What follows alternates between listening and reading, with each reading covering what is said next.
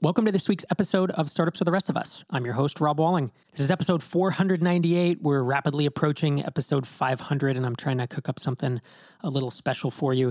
This week, I talk with Steli Efti of Close.com. This is his third appearance on Startups for the Rest of Us, and we dive deep into his knowledge and his advice on selling during a pandemic and what that looks like. And frankly, we don't just talk about selling during a pandemic. We talk about how to set yourself up for success as a founder as we potentially enter a worldwide recession.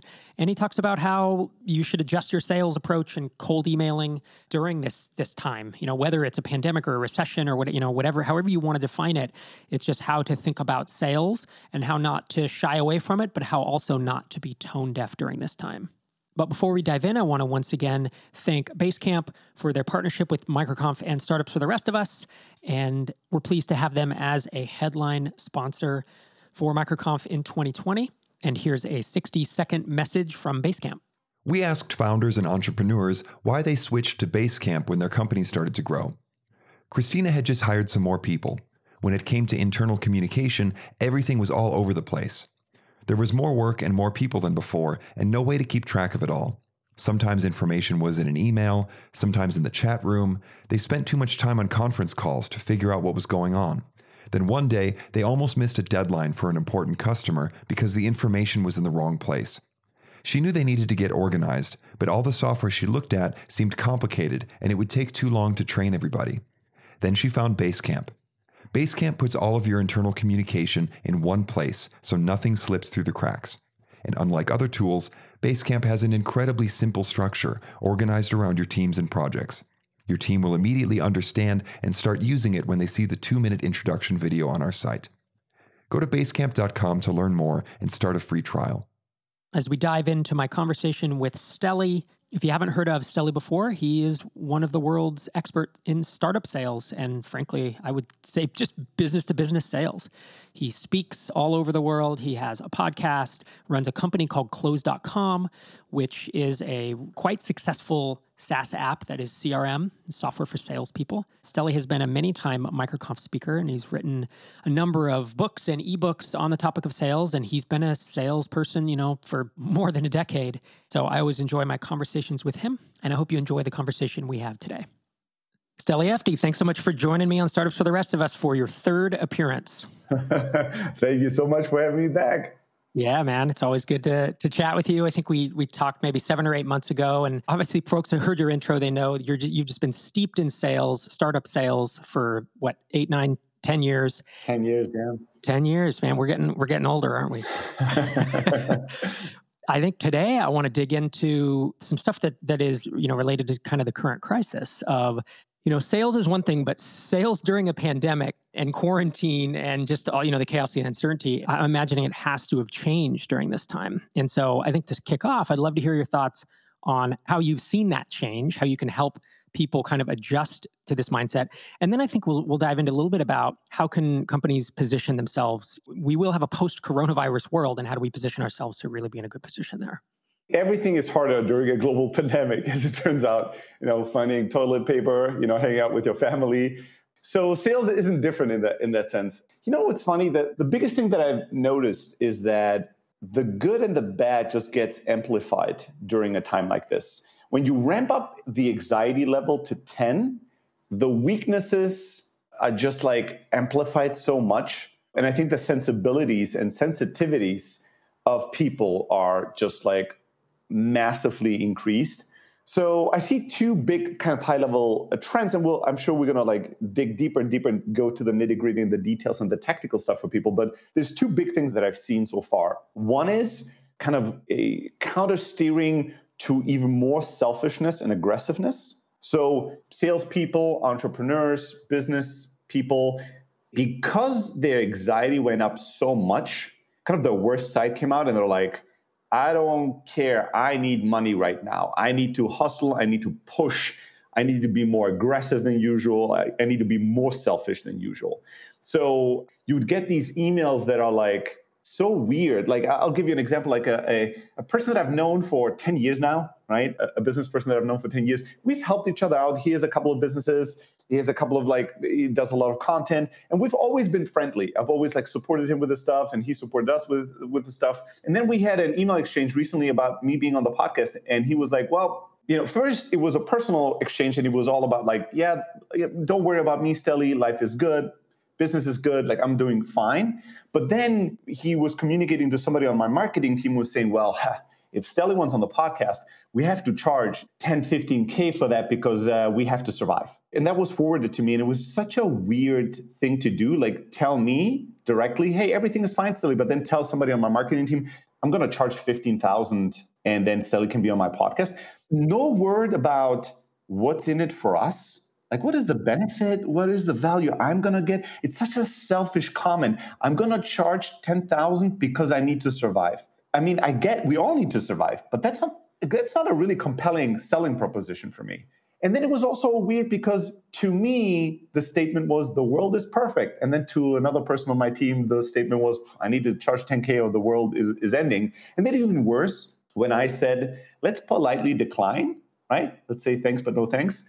When the marketing person responded, hey, that's going to be outside our budget, but we wish you best of luck. Hopefully everything's going to be fine. He responded, okay, just for you guys, 9K, but you have to take it this week or something like that. The weirdest thing ever. What is this? A special offer of 9K this week? It feels really tone deaf. It feels so selfish, so tone deaf, so sleazy. And it only takes a moment to ruin your reputation. It really changed how I think and feel about this individual. Right? And I was like, wow, I never want to deal with this person again. This is so weird. And to me, this is desperation and fear manifesting itself in the ugliest form possible. And I don't think that's a way to succeed. I don't think that that's the way for you to make your business succeed. And that's not compelling. I don't think he booked tons and tons of guests who pay 10K because I pay attention and there's no guests on this podcast recently, right? It's just him.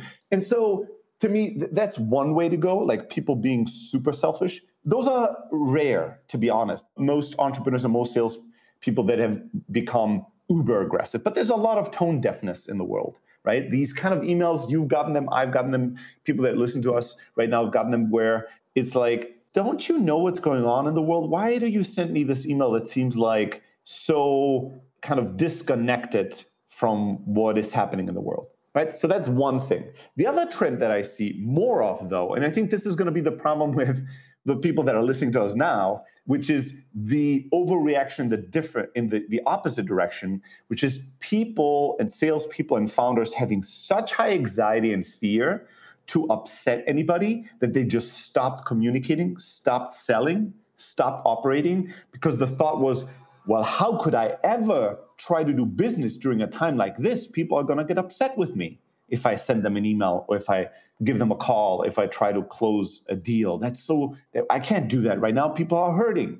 And I think that that's a really bad idea as well. I've told this to more people than ever before. I've had so many one-on-one conversations, and my plea is always the same. Listen, number one, the world is not going to become a better place by all of us stopping work.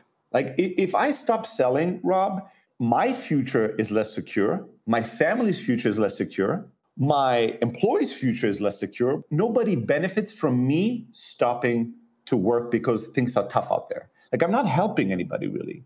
So it's not the time to dig a hole and be I'm going to just lay in here, lay low and wait till all of this is over. Because the truth is that this might take a really long time to be quote unquote over, whatever the hell that means, right? We all don't know. And every day where you don't do business, you are making the problem bigger possible. You make the economic flow, the economy less secure. You're making your family less secure, your business less secure. Nobody's being helped by this. So my big ask to people has been, especially during a crisis, you have to keep selling. But you don't do it in a tone-deaf way, and I'm sure we're going to go into more detail. My basic philosophy is I'm going to send a sales email. I'm going to make a sales call. I'm going to try to close a deal. I've done, and we'll talk about this. We shifted at close, and we're asking, we had one record month after the other this year, from January up until May, of prepays. Right? Every month, we've had more prepays than ever before in the company's history because we made that a focus. And when we started, I didn't know if this would work. I was like, who wants to prepay for a year or two during a time like this? Probably nobody. Turned out quite a lot of our customers wanted to. And we can talk about how we did it and why it worked. But you'd be surprised. People were still buying and selling, and you have to keep selling. But the way to do it in a respectful way is not to be overly aggressive and be like selfish. We need to increase our prices because we have to survive. Here's the contract. You have 2 hours to sign it. Like, that's bullshit. But also not in an overly apologetic way. I know everything is bad. Are you okay? Are you hurting? Are you afraid? I'm afraid. Did you read the bad news this morning? Nobody wants to hear that. Like, people already have enough anxiety in their life. They don't need you to email them with 10 links about world politics that are terrible. How is that helping them? That isn't helping them. And that isn't making you look like a good person either. So my approach has always been, during this crisis, you want to be honest, not fake positive, not fake optimistic. Honest. Hey, is everything all right? Are you good? All right. How are things going right now? Are you continuing to do business? Are you stopping everything? Tell me about your world. Tell me about your forecast of the world. Like, do you think that things are going to pick up again in a month, in 2 months? Are there any signs that you're looking for before you kind of step into and put the pedal to the metal and do more things or purchase more things or invest in more things? Or how are you going to decide how to move forward? I'll ask some of these questions, but I always will ask them with what I would call high energy, right? I want to talk to people not with fake enthusiasm, not with fake positivity, but with energy. Because there's a funny thing. During these times, when everybody we're talking to is anxiety-ridden and depressed and fearful and pissed, and all the news we're reading are full of overwhelming facts, the last thing we need is one more person that talks to us that makes us feel even more worse about the world, or that seems low energy or apologetic or fearful. That's not the kind of energy we want to surround ourselves with. But if you can talk to somebody today that even during these crazy times is honest and frank and straightforward with you, but seems to have energy, seems to have the ability to make decisions, to do things, it makes people feel better. It makes people feel like, I can have a conversation. I can make a decision. I can take action, right? Even during these times. And there's this old quote from whatever her name is, Angelou or something. People can Google it and find it. It's people won't remember your name, people won't remember the place, but people will never forget how you made them feel. And I think that, especially during times where we're all so anxious and afraid and overwhelmed, when we interact with people that make us feel calm and confident, make us feel a little bit more energized than before, those are the type of people that we will want to gravitate towards and talk more to, and we will remember that these people stand out. So that's how we've been selling at close, and how I've approached reaching out to people.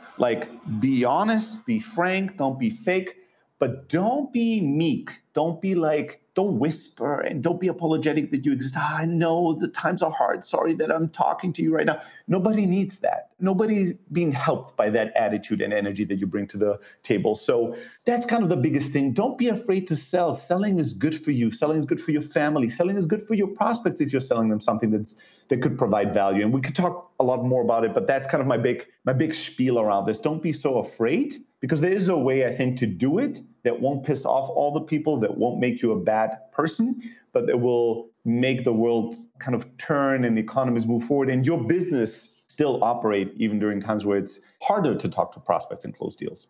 Yeah. And it sounds like what you're saying is there is an elephant in the room, address it up front.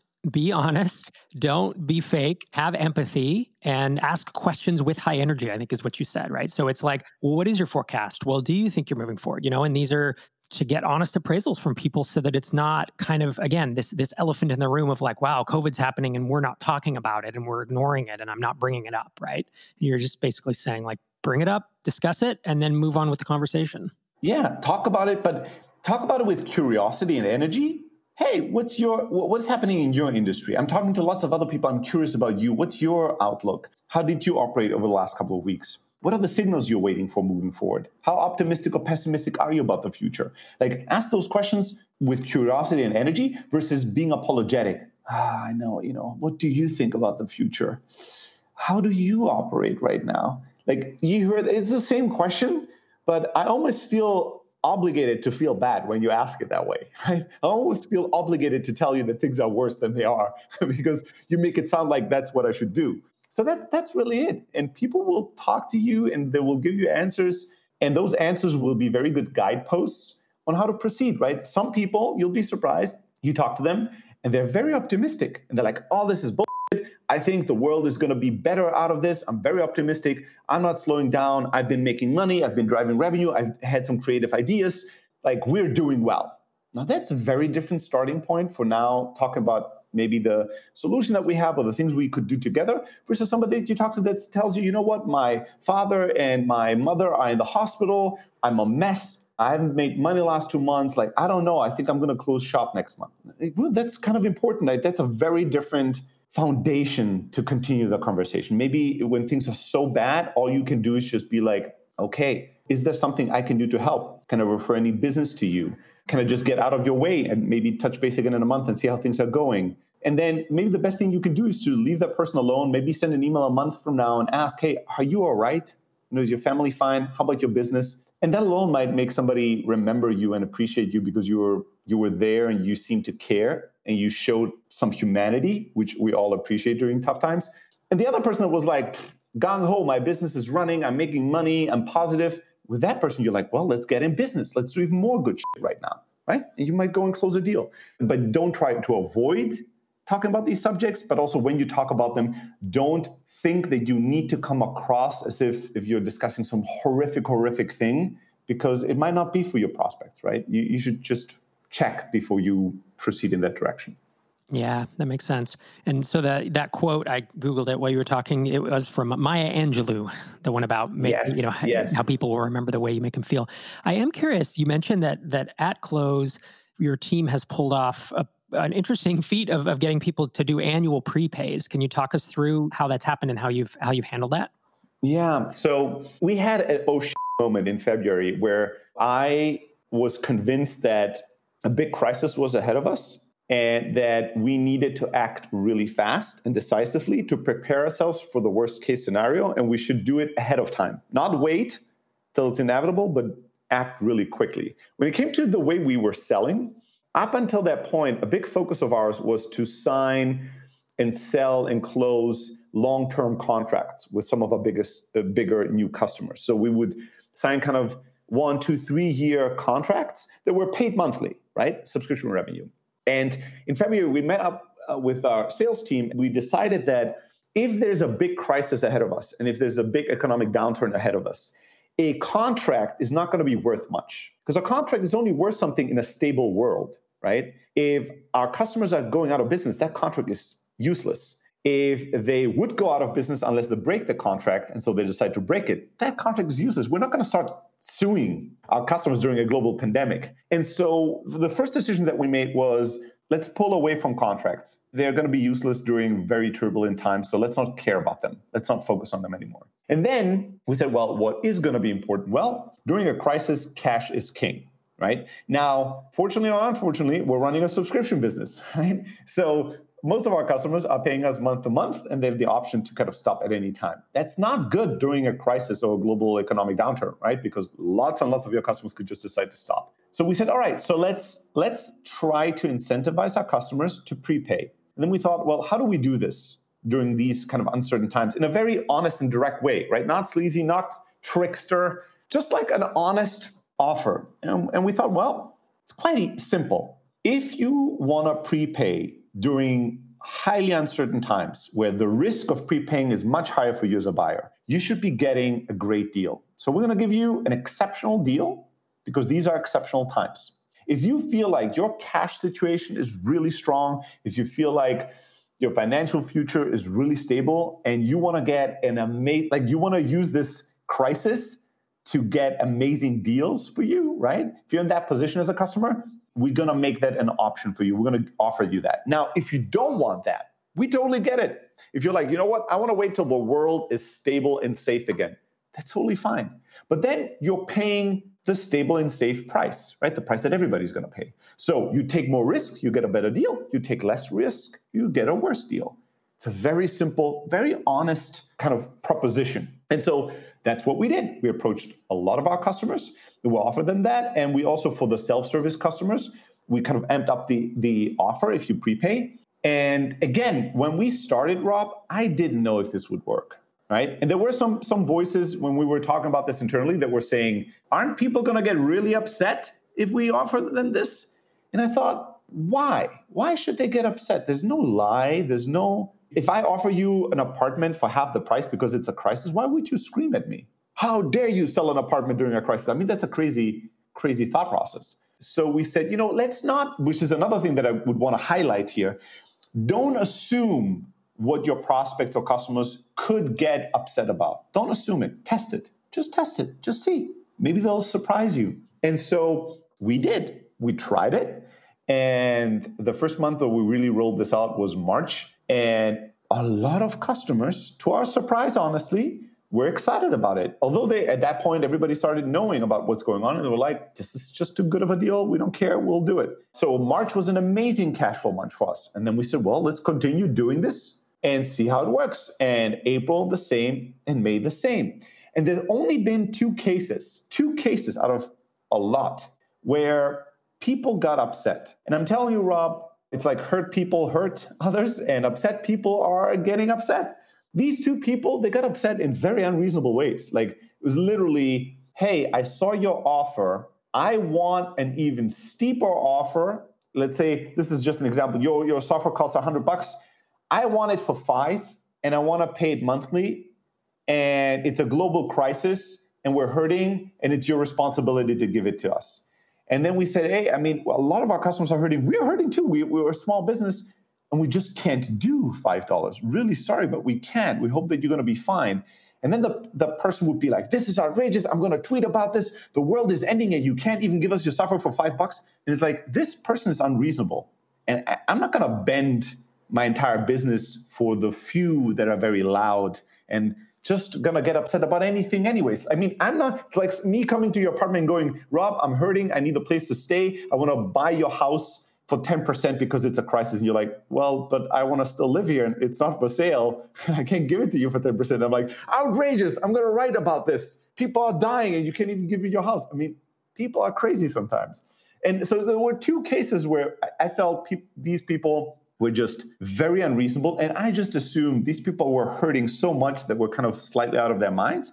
And we try to be like empathetic, but we also kept it moving. Like we didn't try to didn't try to make them feel better, because people that are out of control, you just gotta have to let them be. And nothing really happened. They moved along, and hopefully they found some other solution that worked for them. But most of our customers and most people were really like either saying, no, we can't make that, we would wanna take that deal, or you know what, that's a really good deal, we'll think about it, yes or no. It was a very simple thing, surprisingly. And just now, just like the last 2 weeks, our sales team has started saying, you know what, we start seeing less bites, like less prospects bite on the prepays. Maybe it's because now it kind of finally is clicking for many of them. Maybe it's just 2 weeks. So we decided that it's too early to shift our strategy, right? Maybe it's just like the kind of deals that we got through the pipeline. It's too small of a sample size, but we're going to keep an eye on it. And maybe we'll have to change the strategy at some point. But over the last couple of months, our cash position has drastically improved, almost doubled, which made our business a lot more stable, the job for people that work at Close a lot more secure, and also for our customers made it more secure that we're going to be able to service them and offer them increased innovation and great support and everything they need to be able to use our platform. So it's been a win-win-win for everybody. And there was no rocket science. There was no trickery. It was not some kind of a hack that we used, just a very strong offer. And we just approached our customers with it to see what the response would be. And in our case, this might not be true for everybody, but in our case, the response was really, really good. Yeah, that's fascinating. So you only approached existing customers, right? This wasn't for new folks coming in? Both. Okay. Both. Existing customers as well as new folks. Got it. I feel like folks who are in a strong cash position, the stuff is on sale. You hear Warren Buffett often say, hey, in a recession, stocks are on sale. And if I were a customer of Close, I would view it as, wow, I'm getting Close on sale right now because of this, right? And if I was in a strong cash position, I would kind of jump at it. So I think companies in that position have a real advantage, mostly coming out of a recession, but going into it as well. I'm curious, you've talked about how to sell during a pandemic, how to think about it in this way, whether it's getting cash prepays or whether it's just being empathetic and being honest and calling out the elephant in the room. Let's say 3 months, 6 months down the line, we are coming out of a recession. Maybe it's 9 months, whatever it is. Does the approach change? And at that point, let's just make assumptions. I realize everything's up in the air, so I don't want to, I'm not trying to make predictions, but let's assume that we get through coronavirus and that it just becomes much, much less of an issue over the next 3 to 6 months. And let's assume that it's 6 to 9 months, like we're in a recession and then stuff is coming out. Is there a dramatic shift to how you would be doing sales now versus normal times versus coming out of a recession? Or is it basically the same? It's not the same in this. So the fundamentals of selling are always going to be the same. At least I'm convinced of that. So in that sense, that never changes or shouldn't change. But I think the strategy needs to be much more one where what I'm convinced of, right or wrong, I don't know what's going to happen, obviously, but I'm convinced that the next 24 months are going to be hard to predict. And it might be that it's going to play out like 15 months of quiet time, seems like we're past it, everything is fine, and then 3 insane months. It might be that it's like every 3 months is big news. I just think it's going to be hard to predict. My sense is that there's a couple of really significant dominoes in the world that have fallen, and we have not yet felt the impact of that. Like it's going to kind of come out later. So my philosophy is very much one where it is a crisis until at least for 3 quarters in a row, no bad news or no new news has popped in terms of like what's going on. And during a crisis time, I feel like it's not the strongest or the biggest that survive, it's the most adaptable that do.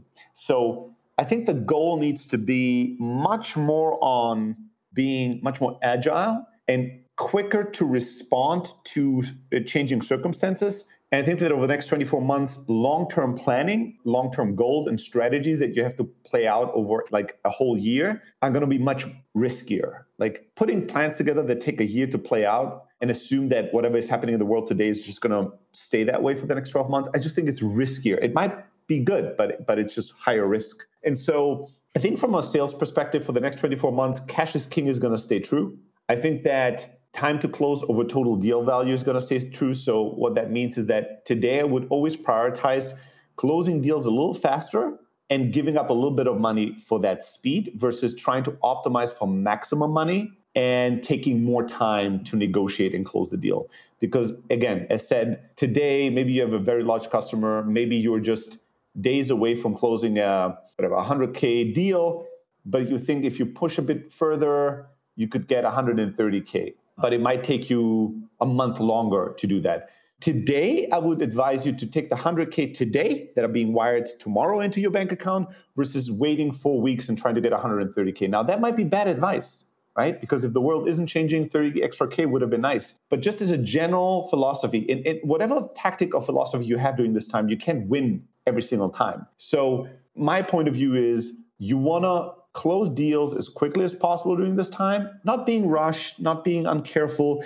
but not taking your sweet time as a negotiation tactic. If we let these people wait for another 2 weeks, they're going to get even more desperate and give us even more money. You can do that if you're in the comfortable, if you're like a Warren Buffett and you're like, I have unlimited money in the bank, and this is the time to really squeeze people and get great deals. Cool, that's fine. But if you're just operating a small business and you're trying to get some big deals through, I would rather close the deal today than wait to make it slightly better and close it in a week from now. So I think having shorter cycles of planning, I think optimizing for cash flow, and I think optimizing for speed are strategies that I at least assume we at Close are going to keep as kind of our operating principle and guideposts for the next 12 to 24 months. That's what I would advise to people. What happens when we're all convinced that we're through this and the world is back to quote unquote normal, or the new normal, whatever that means? That's very hard to say, right? I can't really forecast. I assume less meetings in person. Right? I assume that this time is going to accelerate adoption of software and technology. In many ways, this is going to benefit us, the people that are listening to this podcast. But in some ways, it's not going to be good for society, and it's a mixed bag. But travel, meetings in person, offices, offline, and any commerce, any selling that happened kind of person to person that happened in meetings that happened through travel, I suspect is not going to rebound super quickly. So more part of the funnel is going to be happening through technology, remotely, through asynchronous communication. And again, that I think benefits startups and software founders more so than many others in other industries. Sure, because so many of us, especially in our community, are already remote. We've been doing it for years, and people are finally catching up. I've heard some podcasters that I listen to in the tech news space and in kind of the cord cutting space, and they have studios at their house, right, with double, two fiber lines coming in, and they have these. They're hobbyist, or they're one level above hobbyist, but they look really good on camera. They have nice HD cameras and really good microphones, and they're laughing because the newscasters and the people who are used to doing this in a television studio, who are now doing it from their home, are using their iPhones with a crappy AirPod because they don't have the studio set up. And I think it's funny that the rest of the space is kind of catching up with those of us who have been doing it from home for years and being remote. I want to find out, I think as we kind of, transition and start to get into wrap up, I've had several questions about cold email lately. And I actually got a question a couple months ago, right before the pandemic, and someone said, hey, it would be great to hear a whole episode on cold email. And once the pandemic started, I thought, is that worth doing now? Or, should we maybe wait until things settle down a bit? I'm curious to hear from you if the trend, I started getting cold emails, I'll say in 2011, 2012. And early on, I've hired a person through cold email. I have bought software through it, but less and less these days, just because, you get so much, and I feel like it's such a shotgun approach that a lot of people are trying. So I'm curious right now, given this space, you've already talked about the shift in selling during a pandemic, but is it still worth cold emailing right now? And if so, what's the adjustment to the approach? Yeah. So I do think there's still power in cold emailing people. I think it still works in many areas. The question is always the approach. In a world where there's so much more cold email and spam email and whatever, you can't just be average, right? Because average really equals noise. So if you send me a really great email, it's going to stand out more so than even before, because all the other emails I get are so terrible. But you really have to write great emails. Great emails will never be out of fashion, but it's just much harder work. It's harder work. You need to be more thoughtful. You need to spend a lot more time and energy. And people don't like that. People just want to go and do a copy-paste email, send it to 10,000 people in one blast, and then assume that business is going to come in. And then when that doesn't happen, they're like, see, cold email is dead. It doesn't work. We tried it. It's like, no, you just did it really, really badly. So I've always taught a principle when it comes to cold email that I think is timeless and just works now better than ever before, which is to actually think about it in kind of UI, UX terms. A lot of times when we write cold emails, we think very selfishly. What do I want from Rob? Rob is an important business figure. He has money. He invests in startups, let's say. I want him to use my tool to do investments, whatever the hell it is, right? Let's say I have a tool. So I'm going to send Rob an email telling him, Rob, I know you, and I know you should buy my software because my software is great. Here's the link. Please give me money. Now, that email is very selfish if you think about it. It's just all about me, what I want from you right now, right? And that's not going to work well most of the time. Now, what if I flip the script and I ask myself, who is Rob? How does Rob's email inbox look like? How many emails does he get every day?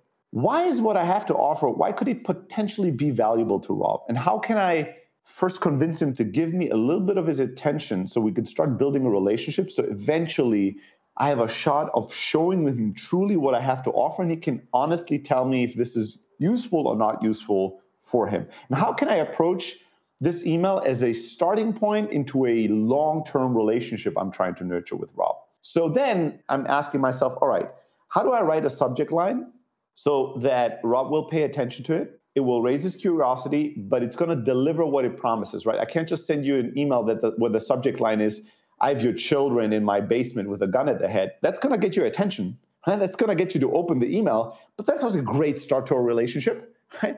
And some people try to be funny about these things, and then they write, ha, ha, ha, got you. It was just a joke. Now let me pitch you my product. If you lie to me in the beginning of our relationship, I'm not going to want you in my life, right? And sorry for the terrible, terrible example here, horrific example. But the subject line can also be software that you're going to need. Please click the link and pay me money, right? Anything like that, you'll know. Or the 10 reasons why you should be in business with me. You're not going to open even that email. You know what's coming. Right? You know that this isn't a good email for you. So I have to ask myself, what can I do to start this relationship And then how do I think through the emails in step-by-step terms? What's the very first question that you have when somebody emails you? When you open an email, Rob, from somebody that you don't know, what's the first thing you're trying to answer?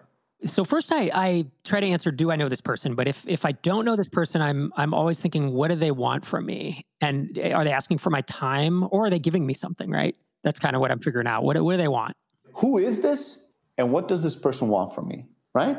That's kind of your focus. So it makes sense to start with that.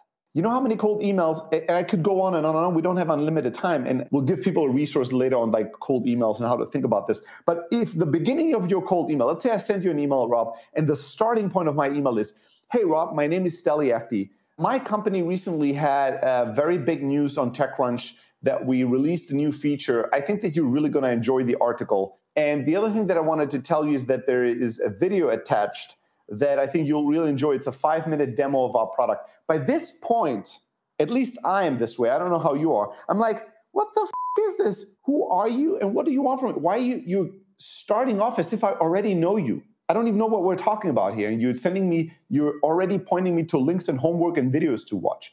Or the reverse is somebody that talks too much about themselves. Like the first 5 paragraphs are like, hey, Rob, I recently listened to a podcast of you, and it reminded me of when I was 12 years old. When I was 12, I also liked entrepreneurship, and I never thought that I would move to Bulgaria one day and then make my way to Greece. And you're like, all right, it's nice to hear all these things, but who are you? And why are you assuming that I will read something that will take 10 minutes of my life about all these random things about you without me understanding what you want from me? Right? And what's in it for me. So these are just, I could go on forever, but these are just some examples of you're writing this and you're not getting to the point of here's who I am, here's why I'm reaching out to you right now, and here's what I want from you, right? And that doesn't mean that if you do these things that people are all going to respond and be like, yes, here's all my money. But at least people will quickly understand, hey, Rob, I'm Steli. I'm somebody that's a micropreneur, that's maybe the kind of audience that you have, Rob, the kind of people you're talking to.